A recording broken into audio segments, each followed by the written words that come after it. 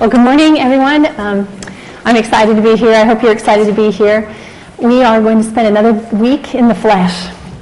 And, I'm so excited to get to next week and the week after. I'm so excited, but we cannot get there until we go through this. And I just ask you to trust that it's going to be so great when we do get there. But it won't be as great if we don't do what we're doing right now, last week and this week. So with that, I do want to pray for us. Holy Spirit, I pray that you will convict each one of us in our hearts, Lord, of your truth and of anything, Lord, in our lives, Lord, that you would desire to be recognized, confessed,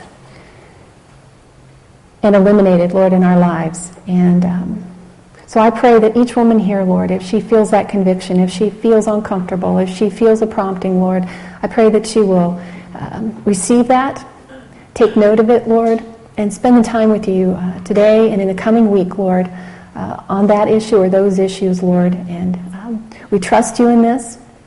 We know, Lord, that it's your desire to point these things out to us, and I pray that we will receive it from you. In Jesus' name, amen. So there is a lot of material today, so I am going to just jump right in. And let's start with our memory and foundational verses, if you'll read along with me. John 10:10. I have come that they may have life, and they may have it more abundantly. Galatians 2:20.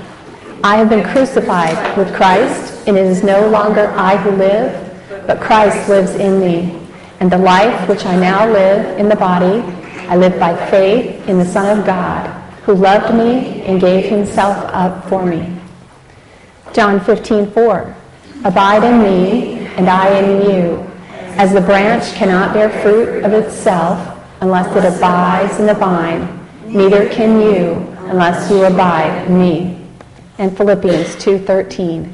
For it is God who works in you to will and to act in order to fulfill his good purpose.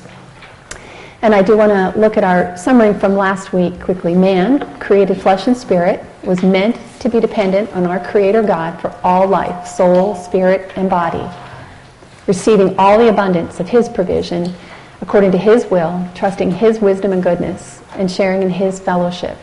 And we were made to have intimate relationship with God through our spirit. The flesh is nothing without the spirit. The power of sin entered the world through self-gratifying, disobedient acts of the flesh. And the power of sin works in all men's hearts, prompting us daily to satisfy the desires of our flesh, lived by our own provision, our own will, and our own wisdom, apart from God. And then a quick review of our definition of flesh in the context of this study from the Greek: appetites or desires of our body and soul, which is constituted of our physical body, our thought and reason, our will and emotion, and therefore merely of human origin or empowerment. So to be in the flesh is to be acting out of human desires and in human effort. Okay, that's all the review. Kay Smith, the wife of the late Pastor Chuck Smith, who founded the Calvary Chapel movement in Southern California, had the following to say about being in the flesh. What does it mean to be in the flesh? We know what it means for those who are not Christians, for those still controlled by Satan who exist in a kingdom of darkness. But what does it mean for a Christian to be in the flesh? My husband, Chuck Smith, defined it as living with your bodily appetite as the top priority in life. Those who claim to love Jesus but live after the flesh are often called carnal Christians. And theologians have argued for years about whether or not it's possible for someone to be a Christian and yet be carnal at the same time. It seems pretty clear to me. If you look at the parable of the 10 virgins in Matthew 25, you will see that 5 were wise and 5 were foolish. 5 were prepared for the coming of the bridegroom, and 5 weren't. I would call the 5 unprepared virgins carnal Christians. Instead of focusing on their coming bridegroom, they were walking after their own desires. And that is how the fleshly Christian lives, day in and day out, always being led by their own impulses. Well, we said in the first week that it was very important that we understand and recognize these appetites and impulses in our own lives, and especially because they can be so deceptive and so disguised. So let's look deeper in each of the areas. The lust of the eyes, that desire to possess. Proverbs 27:20 says, "Never satisfied are the eyes of man." And I'm confident we have all experienced the truth of that at some point in our lives. But apart from the obvious thing that we might look at with lust in our eyes that is forbidden by God, I want to look at some of the more subtle things. And so what do we look at with that desire to possess the things of this world, which God has not provided for us or may not be in his will for us? Well, there's certainly the temptation to look at the endless accumulation of stuff with which we fill our homes and garages, and the insatiable desire for more, better, and newer possessions, which ensnares us and hardens our hearts to the things of God. And you know, it can harden our hearts because we think, I can acquire all these things for myself. I don't need God. Or more, it can harden our hearts because we look at those things and think, you know, God's not giving me those things, and I want those things. You know, and isn't that what Satan tried with Eve, right? God's not really, you know, good. He's not really giving you his abundance because, look, he's forbidden you to have that one fruit. Well, what else might we look upon with the desire to possess in this world? You know, some things are intangible. And I'm not offering solutions today. That's next week and the week after. You know, today we're just going to have to be a little uncomfortable. Do we look at maybe someone's email with a desire to possess knowledge that is not in God's will for us to have? Or possibly do we look at the things of Facebook or Pinterest with that desire to possess? And at what point does it become idolatry? And you know, the answer to that may be different for each one of us here, right? God may have no problem with you spending the time on Facebook, but for someone else it may be a problem, and it may not be his will for you. And only you can answer these questions for yourself, and that's the purpose of this. So if you feel that little conviction, you know, in you, if you feel that little prick, that's the Holy Spirit. Make a note of that. Spend some time with the Lord on that this week. Well, the appetites of our bodies are often associated with food. Again, the same way that Eve and even Jesus were tempted to feed their bodies. But we know that food itself is not the problem, right? God made food, it's good, and it's necessary for us. But when we obtain it, or consume it, or hoard it, or even forsake it in self-gratifying ways, apart from what God intended, we are acting in our flesh. And we're all familiar with the verses, no doubt, in Scripture, to not get drunk on wine, to not be gluttonous eaters. You know, it's not the wine and it's not the food that's the problem. It's the excess that we allow ourselves, that God did not intend for us, that is not healthy for us.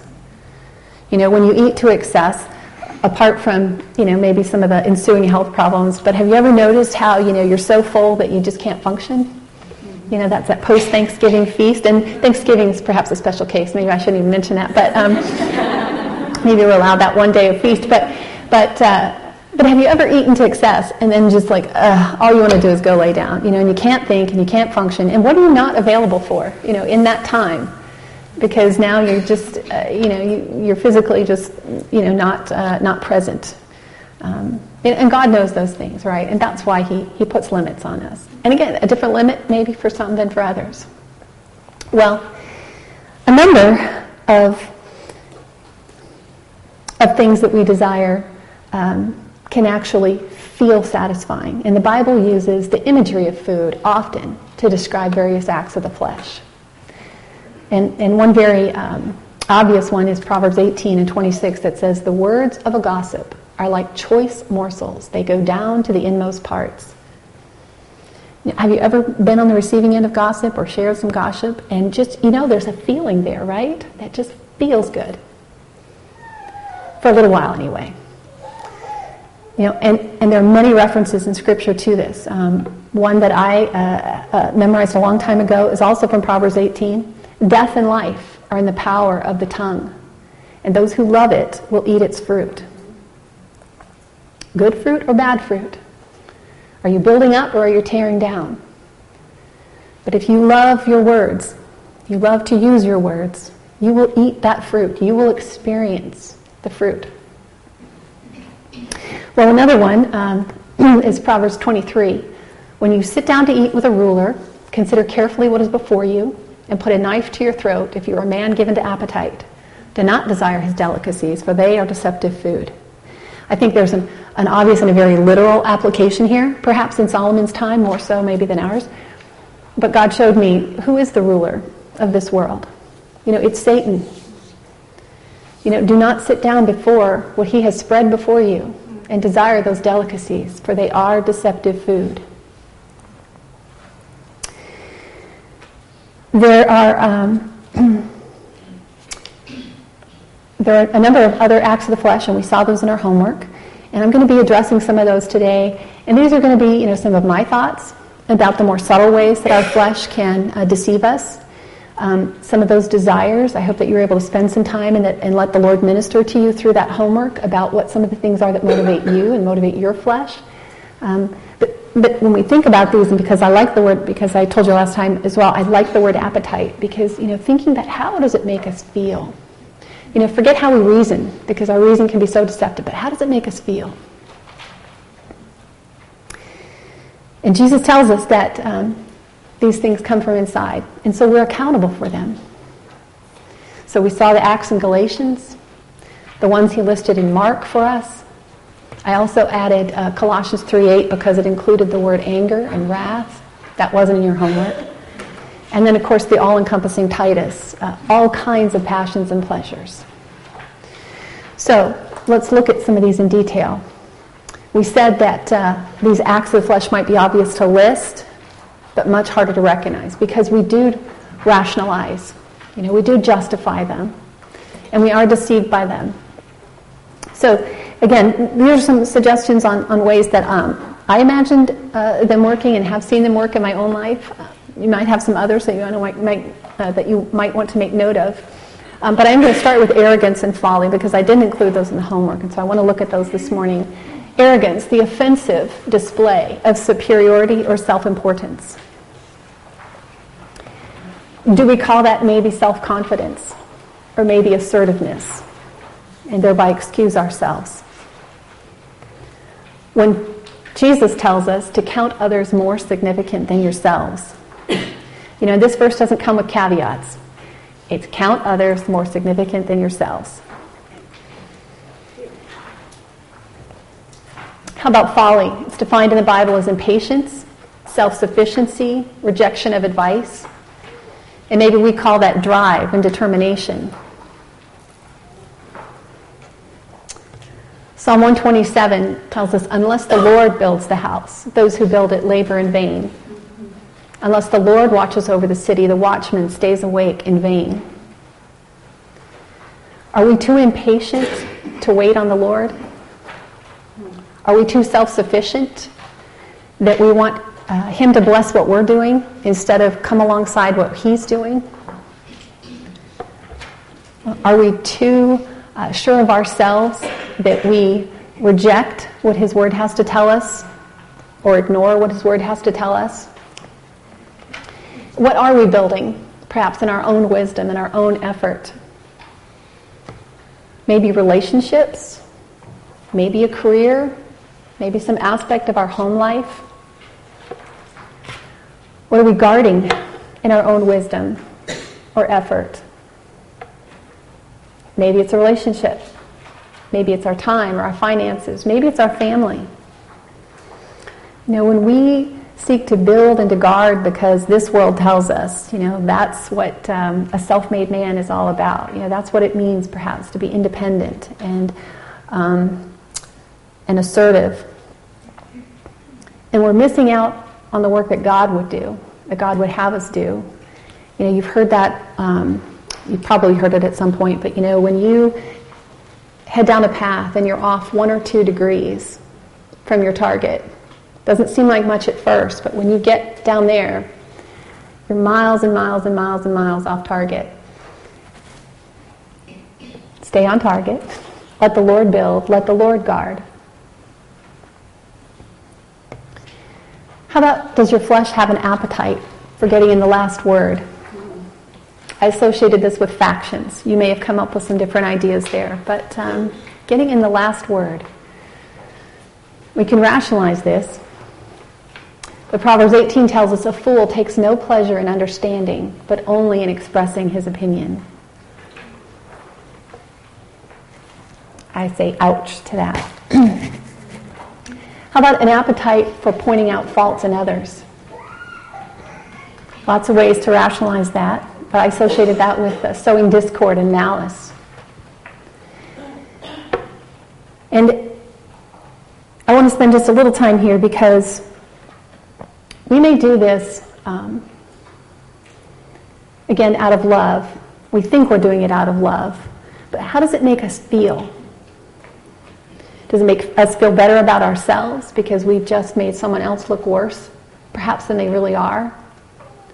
Well, Scripture tells us the heart of the wise makes his speech judicious and adds persuasive to his lips. There's a lot of verses I thought about associating with this. You know, the one about removing the log in your own eye before you try to remove the speck in someone else's.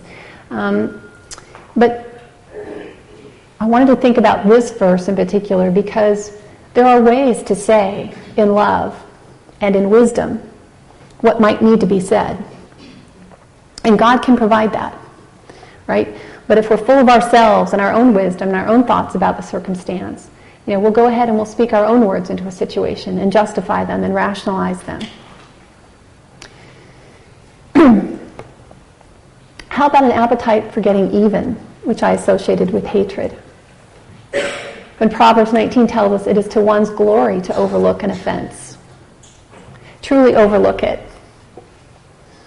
Not pretend to overlook it, but to truly overlook it. How about stealing someone's joy, someone's credit, someone's peace? If you really want to hurt someone, go after those three things, or one of those three things. Proverbs 18 tells us a man's spirit will endure sickness, but a crushed spirit, who can bear? How about seeing yourself appear better when compared to others? And I associated this with selfish ambition. And we know from the definition in the homework that selfish ambition is seeking after your own desires at the expense of others, without regard to the interests of others. Okay, ambition by itself, not a bad thing necessarily, but it's the selfish ambition that trips us up. And boy, can we be deceived by that, huh? I wanted to just spend a little bit of time here because sometimes this manifests itself in acts of service. You know, when does service become not about your heart toward the Lord, but about being seen to be serving? Years ago, I was in a church community that was pretty small, and not a lot of people stepped up to volunteer to help out in the ministries. And there was one woman who had done so and had helped out in the ministry for a number of years, to the point where she had created her own little fiefdom. You know, that was her ministry. She really didn't welcome newcomers. She didn't want new ideas. She didn't want new ways of doing things. She almost didn't want anyone else helping her, so that she could say, look at me, you know, look how much I do, look what I do.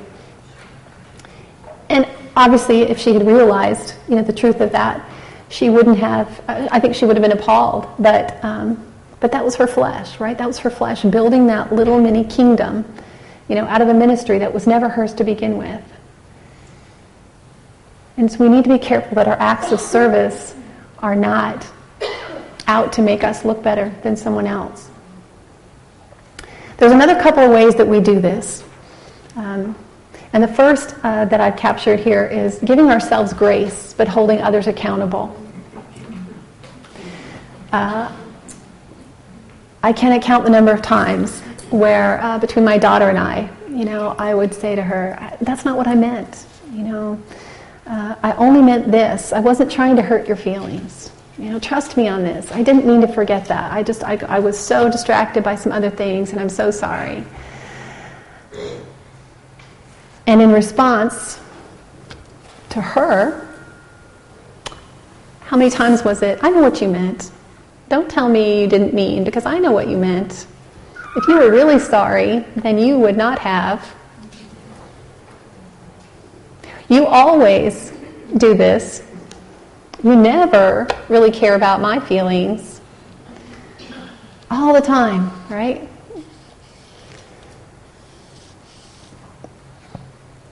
The other way we do it is what I call filling in the blanks, when we don't have all the facts. And our brains just do this. In fact, I'm not the only one who calls it this. There's a psychologist named Sarah Rehnquist who also calls it that, and she says the ability is, of course, quite adaptive in some circumstances, like when survival depends on quick decisions about fight or flight. But like most things in life, this extraordinary tendency to fill in the blanks has a downside too. Think back on the last really bad misunderstanding. The point is, of course, that we all miss a whole lot of information much of the time because our brains are busy filling in the blanks with information extrapolated from expectations. Or by accusing a lover, a spouse, a friend, or child and reacting first without first inquiring and getting all the relevant details. You know, how many times do we not have all the information? And we just assume and let our brain assume motive, assume intent.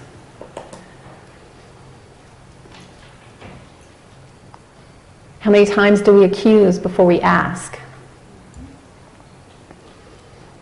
I'm ashamed at the number of times that I've done that, and that I should know better. And yet, it's a function of our brain, but it's something that we have to be able to have control over, right?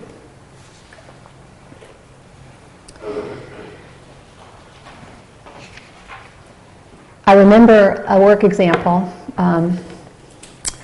for me where I was on the receiving end of this, and I was in a conversation with a guy about work, and then eventually it turned to some personal matters. And all of a sudden in the conversation, he looked at me and he said, "I owe you an apology." And I said, "Well, what for?" And he said, "Well, there's some things I really didn't understand about you until today, some things I didn't know. You know, and me and some other people, you know, we didn't know, and we just thought it was because X, Y, Z, we just thought it was because you were just really ambitious and trying to get ahead. We just thought it was because, you know, you just wanted to get promoted. I was in the military. It's a recurring theme." You know, and I wasn't surprised. I think I had a sense that some people thought that, but you know, we don't always get to defend ourselves, do we? We don't always get to explain ourselves. And so for our part, when people don't get a chance to explain ourselves, we need to fill those blanks in with grace. Just grace. I don't know the answer to this, so I'm not going to assume anything. I'm not going to attribute motive. I'm not going to draw conclusions. I'm just going to give them grace. And I encourage you to practice that in the coming week if you don't already.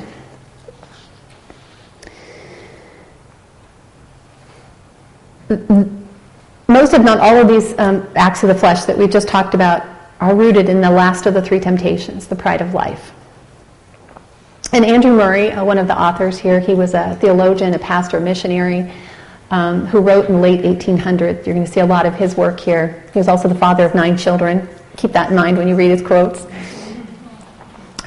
He says, "Consider how all want of love, all indifference to the needs, the feelings, the weakness of others, all sharp and hasty judgments and utterances, so often excused under the plea of being outright honest, all manifestations of temper and touchiness and irritation, all feelings of bitterness and estrangement have their root in nothing but pride, that ever seeks itself, and your eyes will be open to see how a dark, shall I not say a devilish pride, creeps in almost everywhere, the assemblies of the saints not excepted."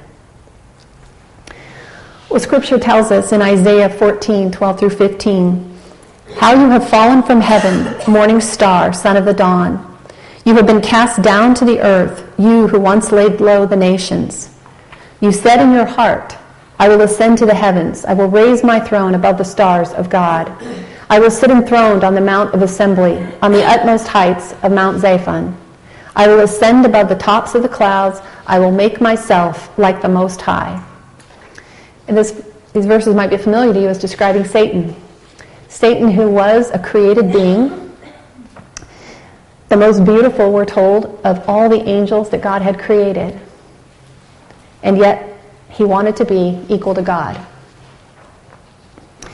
So, here is the essence of the pride of life. Anything that exalts us above our station and offers the illusion of godlike qualities, wherein we boast in arrogance and worldly wisdom. Eve wanted to be like God in her knowledge, not content to live in a perfect world under his perfect grace and care for her.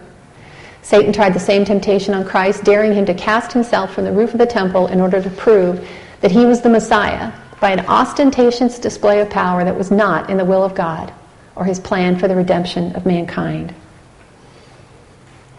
And quite succinctly, pride is the root cause of strife in families, churches, and nations. You can't control your own pride. You can't control the pride of others, but we are accountable for our own acts of pride. Well, what acts and appetites do we have rooted in pride to exalt ourselves that are often disguised? How about trusting our own will and choices above God's will and statutes? How many times do we know what the Word of God tells us, but we rationalize and think, I can handle this. I can control this. I know right from wrong. A little bit of this is okay. Proverbs 21 tells us every way of a man is right in his own eyes, but the Lord weighs the heart. The Lord will know when your heart desires to be holy unto him, as Terry prayed this morning. How about trumpeting ourselves or seeking to be worshipped? Whether we achieve it or not, seeking after it, to be congratulated, esteemed, praised by others.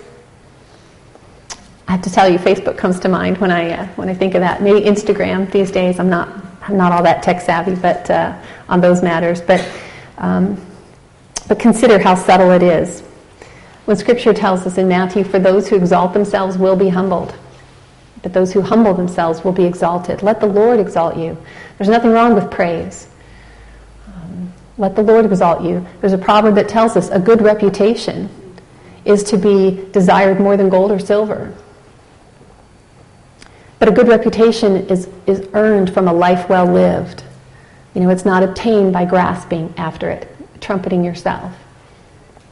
Let the Lord exalt you in due time, according to his wisdom and in his ways.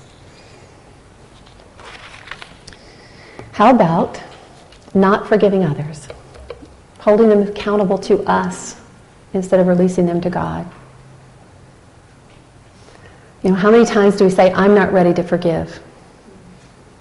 Or I don't think that person deserves forgiveness. Or I want them to stew a little while. I want them to think about what they've done. When in fact, Scripture tells us, bear with each other and forgive one another. Forgive as the Lord forgave you. Again, no caveats. God didn't say, forgive when you're ready to forgive. Forgive when you think they're worthy of forgiveness. He said, forgive. He has forgiven every sin we have not yet committed.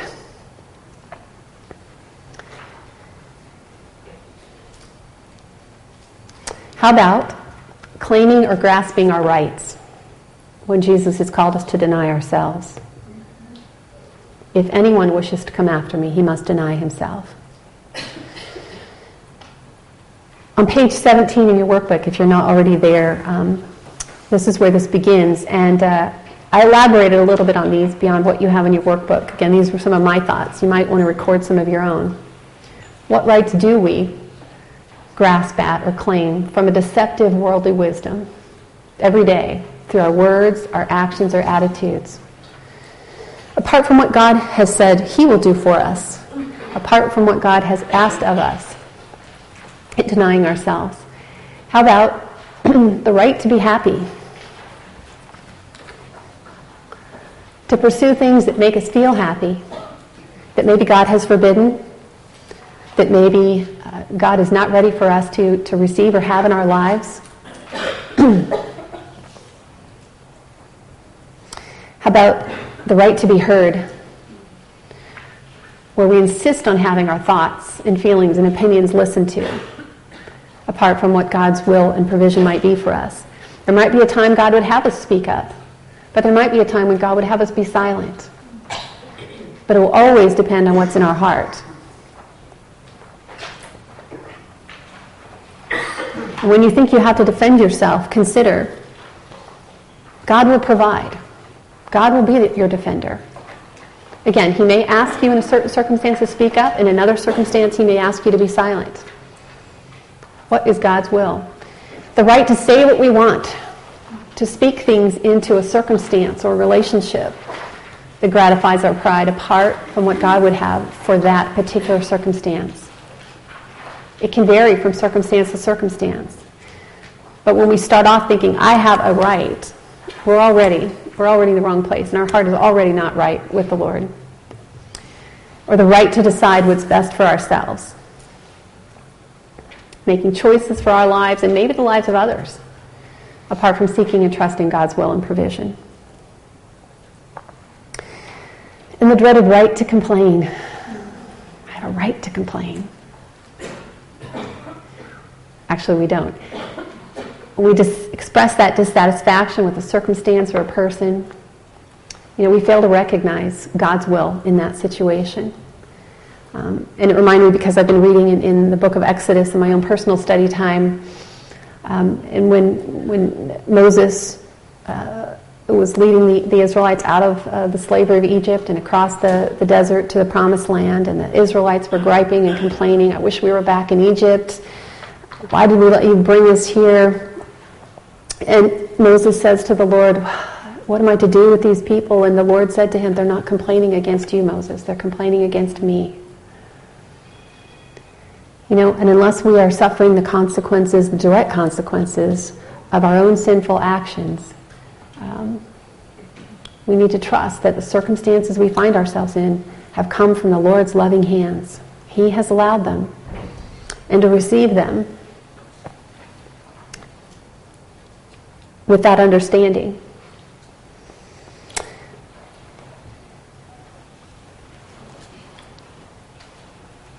Another of our authors is Major Ian Thomas. He was an officer in the British Army in World War II.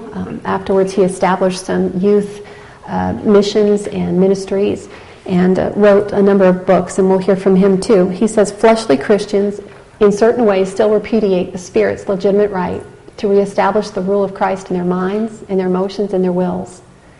Although they profess Christ as Redeemer, their actions and decisions are for the sake of their own interests rather than for God's interests. The devil can always persuade countless numbers of professing Christians to try and be Christians without Christ. To be carnal Christian is still to claim the right to exercise your own jurisdiction, make your own decisions and plans, choose your own pathway, but you will be useless to God. So what rights does God say we have? There's only one. As a people, as his people, there's only one. In John 1:12 he said, yet to all who did receive him, to those who believed in his name, he gave a right to become children of God. That's it, the right to become children of God, which is pretty amazing in itself, right? Pretty amazing when we contemplate that. Now, as his children, we actually don't have the right to complain. Philippians 2:14, do everything without grumbling or arguing so that you may become blameless and pure children of God, without fault in a warped and crooked generation. Complaining is even listed as an act of the flesh. I love that little Lincoln. The people are grumblers and fault finders. They follow their own evil desires, right? We've seen that, their own evil desires, that's our flesh. Now, I'm not talking about legal rights per se. There were a couple of times in Scripture when Paul, through the story of Acts, talked about claiming his right as a Roman citizen to a fair trial, to not be imprisoned without just cause, or to not, receive a public beating. So I'm not talking about those per se, although, independently there may be a circumstance when God calls you to forego, your legal rights. But that's not what I'm referring to specifically here. But it is countercultural, of course, in our nation that was founded on and prides itself on independence and a Bill of Rights. But as Christians, we are called to deny ourselves, to walk humbly with God, to let Him be our provider, our defender, our vindicator. And Jesus is always our example. In Philippians 2:3-5, He tells us, "Do nothing out of selfish ambition or vain conceit. Rather, in humility, value others above yourselves, not looking to your own interest, but each of you to the interests of others in your relationships with one another. Have the same mindset as Christ." He humbled Himself, of course, by becoming obedient to death, even death on a cross. What rights did He give up? He gave up the right to live like God. He gave up the right to act like God. He gave up the right to look like God and to be treated like God. And He really is asking no less than us. We are asked to give up certain rights in the way we want to live, the way we want to act, the way we might want to appear to others, and certainly the way we want to be treated. But I really like this next quote by Oswald Chambers. "In sanctification, the regenerated soul deliberately gives up his right to himself to Jesus Christ and identifies himself entirely with God's interests in other men." And I love it because he does make that specification. It's God's interest in other men. And what do we know is God's interest in other men? That they would know Him and thereby make Him known. That's God's interest in other men. Do we reject the interests of others because we deem our own more important? Are we a stumbling block to others in experiencing the love and grace of God, in receiving the gospel because of rights that we assert?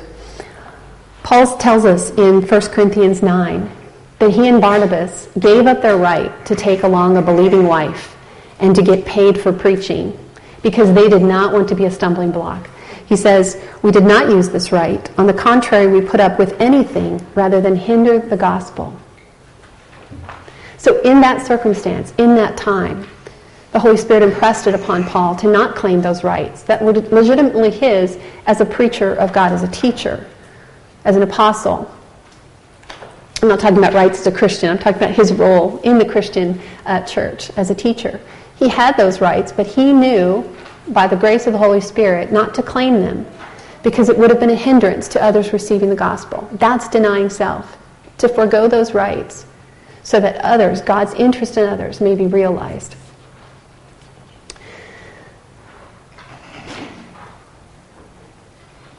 So I think this is a good time to look at what it does mean to deny self, perhaps, and what it doesn't mean.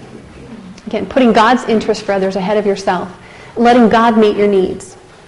You know, we have extreme examples of those who are in persecuted nations, and they may be thrown in prison for having tried to share the gospel. They may have been beaten. And what are they called to do? They're called to bear witness to God. We're even called, by Paul's example, to praise God in the midst of that trial. Because God's interest in other men is that other men would hear God being praised and might see the love and grace and truth of Christ in the life of that Christian. That's denying self, right? Well, that's a little extreme. Let me bring it back home a little bit. Let's say you get in an argument with your 13-year-old. Easy to do, right?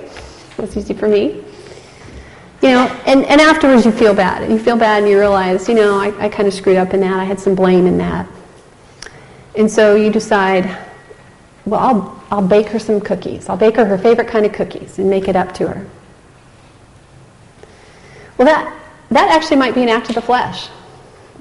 Because that's what you want to do to make yourself feel better about your behavior. Ask God, what would you have me do? How can I bless my daughter? How can I speak into this situation? What would you have me do? God may say, don't bake cookies. I don't want you baking cookies. I want you to sit down and spend some time with her. I want you to apologize to her. I want you to ask her forgiveness. I want you to humble yourself before her Give her an opportunity to speak. So again, it depends on the situation and it depends on God's will in that situation, right? Because baking cookies is not a bad thing for your family, right? But what would God have you do in that circumstance? Are you following after your own desires, the thing that's going to make you feel good? Or are you seeking after God's will? And I could give many more, but there isn't time for that. If you have challenges with that particular topic, please talk about it in your groups. But here's what it's not. Deny self is not self-denial. Pastor Gary always makes this point. Self-denial is to restrain or limit for yourself things that you may need or desire. Usually it's a matter of self-discipline. Right? People may live a very austere life. Think monks, you know. They may live a very austere life because they want to cultivate self-discipline and they have some other ideas about things. This is not... but rather think like an athlete who may deny himself, cheesecake, because he wants to perform as well as he can, in the race. Or maybe you deny yourself cheesecake because you want to fit into those jeans. That's self-denial. It's about self, right? It's about self-interest. You do things for your self-interest. Denying self is doing it for God's interest in others. Another thing that self-denial can trip people up with is the idea that they can improve their righteousness through acts of self-denial. Right? And I know someone who many years ago committed a grievous sin, but sin is sin. Right? I say that because in her mind, it's a grievous sin.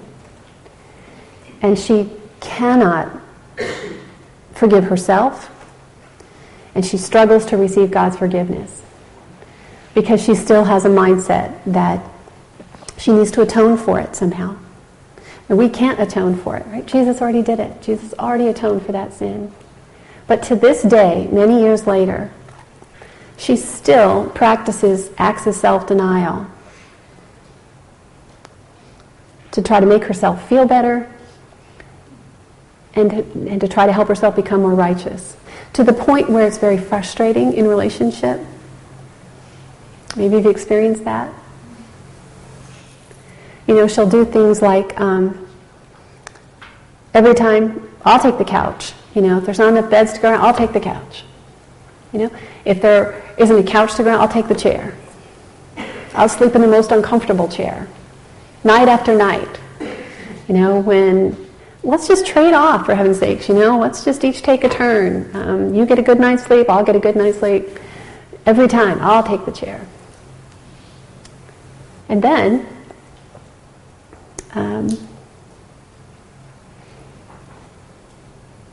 we were leaving the hospital, and she said, I'll take all the bags, all the luggage, all the pillows, everything that had accumulated over the week's time that we were there at the hospital, and I'll carry it all, and, you just take Mom. Well, I've got a free hand. I can take Mom here, and I can carry a couple suitcases. No, I've got it. Those are acts of the flesh. It may look, very self-denying. It is. It may look like you're denying self. No, I'm going to spare you from having to carry anything or having to be put out or have any trouble, and I'll just take it all on myself. But that's really an act of the flesh. That's her saying, no, I'm going to do this. And then I'll look, perhaps pious or very, very very selfless. I'll have the appearance of being selfless. And it will make me feel better about my sin. And that's the flesh. That's how subtle it is. And I wish I could help her with that. And it's obvious when it's my sister, and I can't help her with it, but I pray for her. And I pray that God brings someone else across her path that will help make that clear. But He's patient with her. And so, It is also not self-deprecation, if you've ever heard that term or experienced that, when someone constantly verbally undervalues themselves, disparages themselves, and maybe not so verbally. And I think my sister has a little of that going on too, right? That is not not denying self, okay? Those two are not denying self. Those are really acts of the flesh. Trying in your own power, your own effort to make yourself feel better about something or to achieve something that God has already achieved through Christ on the cross. Joni Eareckson Tada, you may have heard of her. She, at 17, had a diving accident and was paralyzed from the neck down, so a quadriplegic all of her life, essentially. She's a Christian author and speaker and speaks into the disabled community and just has a beautiful, beautiful legacy behind her. She wrote the following. 1 John 3:16, this is how we know what love is. Jesus Christ laid down his life for us, and we ought to lay down our lives for our brothers. Real love is an action, a selfless, sacrificial giving. The greatest act of love anyone can perform is to give him or herself for others. Sometimes it's easier to say, I'd die for you, than it is to say, I'll live for you. Let me put your desires first. Let me think of your interests before my own. I think we would all agree that living sacrificially is a real death to self. It's a killing of your selfishness, your own desires. To die for others, to live for others. It's a gift of love that can only come from God. Why only from him? Because it takes superhuman strength to live. I mean, really live for others. I wish I could make it more complicated, but it's ever so simple. Receiving his love and then giving his love. Dying for others and living for others. That pretty much sums up the Christian walk, our purpose for being.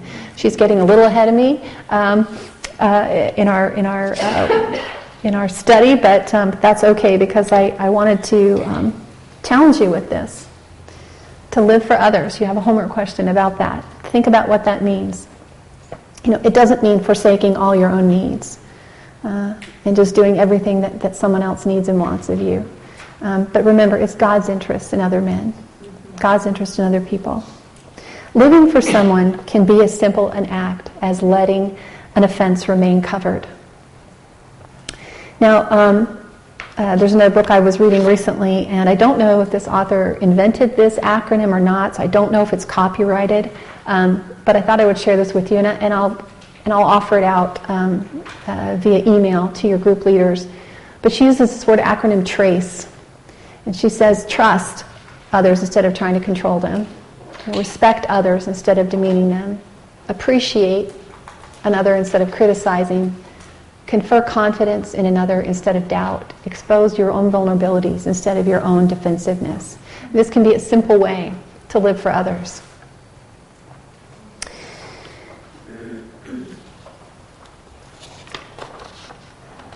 And so, Andrew Murray again, our father of 9.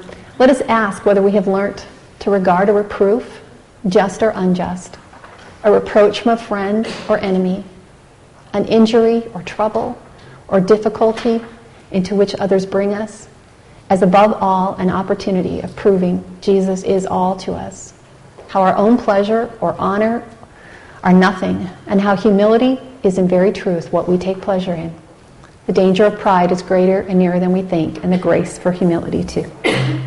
So remember, our flesh desires comfort, abundance, affirmation, adoration, attention, vindication, exaltation, anything but true obedience and dependence on the Lord. Before we close, can you put up the trust instead of control? Slide again? Yes. I will, yeah. Okay. Galatians 5:16 tells us, I say, walk in the Spirit, you will not gratify the desires of the flesh. And so recognizing these acts of the flesh is the first step and key to walking by the Spirit. And as I was wrapping this up, it just kept coming to me, you know. Is there an app for that? Wouldn't it be great if there was an app to tell you that's your flesh? You know, I don't know, you get a little zap or you get a little thing, or I don't know, you count your steps for the day, you count your fleshly acts for the day, I don't know. I'm not aware of an app for that, but I am aware of a prayer for that. And it's Psalm 139. Search me, God, and know my heart. Test me and know my anxious thoughts. See if there is any offensive way in me, and lead me in the way everlasting. Pastor Brian Broderson of Calvary Chapel, Costa Mesa today said, this is not a joke, by the way, how do you get darkness out of a room? You can't talk it out. You can't push it out. You turn on the light. You need the light of Christ to expose any darkness that remains in your soul. So let it be God that searches you and not yourself. We are His workmanship. Let it be His light that shines to reveal what has been easy to overlook in your darkness. And avoid an inward focus on self and just look to Him. So in summary, the sinful desires of our flesh are often very subtle in deceiving us into thinking we aren't acting apart from God's will for us, but all the while robbing us of experiencing the abundant life in Christ.